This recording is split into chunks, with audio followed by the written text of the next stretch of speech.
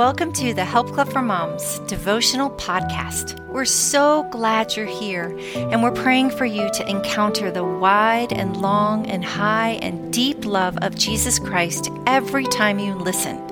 It's going to be a great day. Creating an Environment of Modeling by Dr. Michelle Anthony, read by Deb Weekly. Let's pray. Jesus, thank you for my friend who's listening today. Thank you for her heart.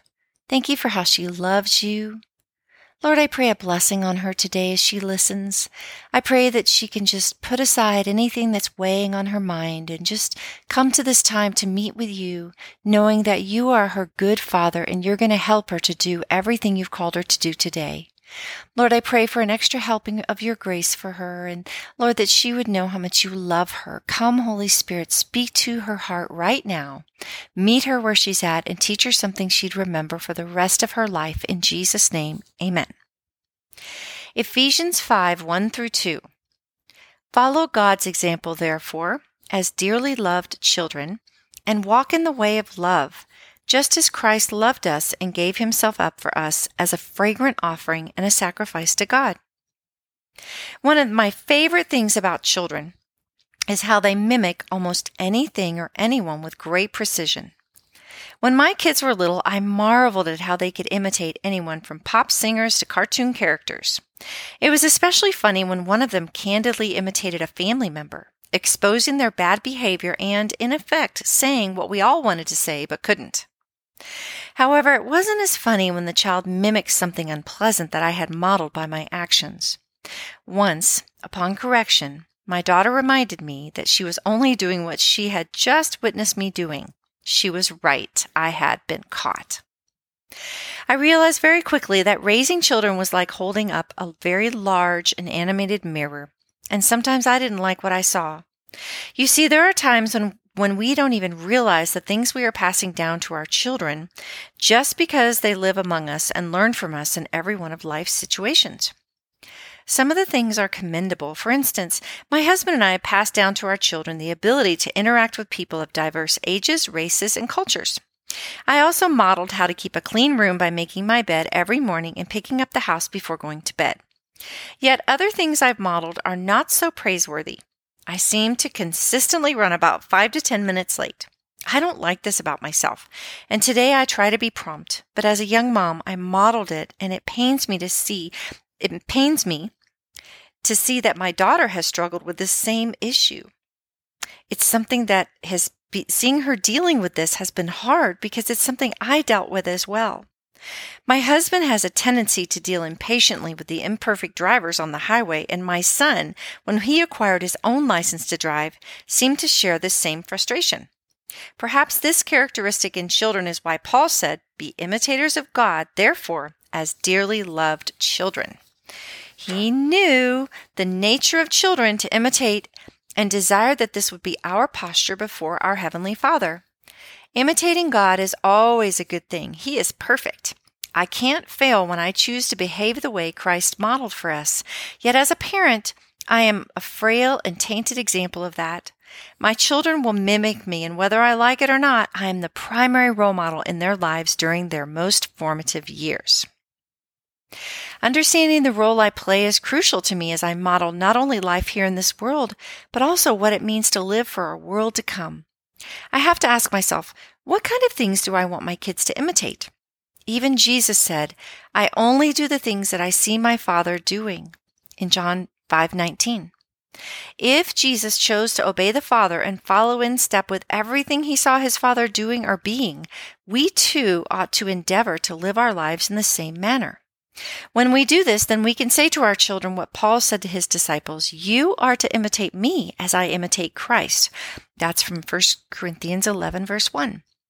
So how do we do these things? I believe we do them by abiding in Christ and allowing his Spirit to guide our lives. These are the two main processes of spiritual growth. In any relationship, as we grow to know and understand the person we love, we grow in our understanding of how to best respond to him or her. The Christian life is all about responding to God.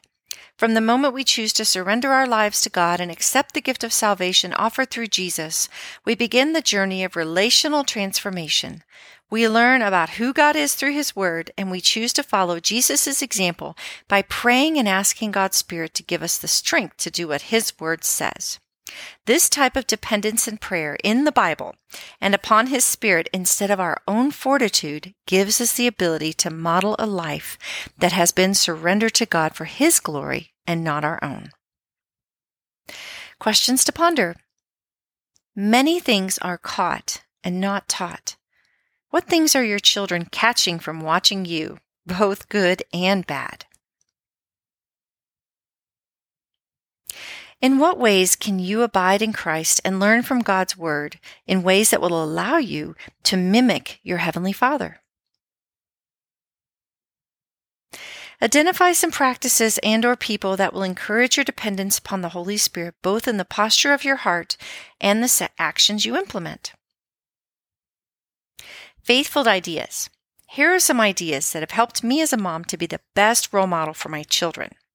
Number 1, play games such as Simon Says or Follow the Leader with your children, and then share with them how these games reflect how we are to always do what God says, and that He will always be our leader to follow throughout all of our lives. Number 2, take out several Bibles or Bible apps on the smartphone or computer and model to your children how to look up verses in the Bible. Show them how to do several and then let them try to find a few on their own. Let's pray.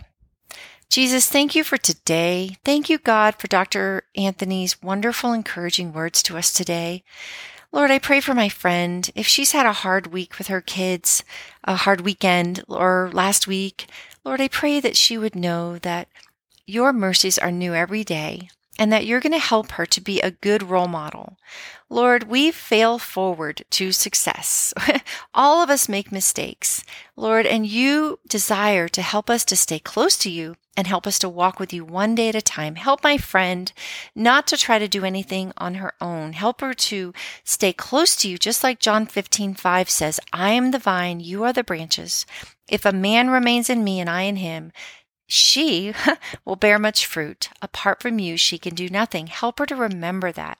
All you want us to do is to stay close. So Lord, every moment today, let her think about you. And when she's having those hard times, or when she doesn't know what to do, or when she wants to be a good role model and she feels like she's failing, just help her to come to you and just say a simple prayer, Jesus, help me. Bless her day, give her wisdom with her family, give her lots and lots of patience, and slow down the time to where she really enjoys her children. Teach her to number her days, that she may gain a heart of wisdom, and show her, O Lord, her life's end and the number of her days. Let her know how fleeting is her life, Lord. Let her know that her life is so short.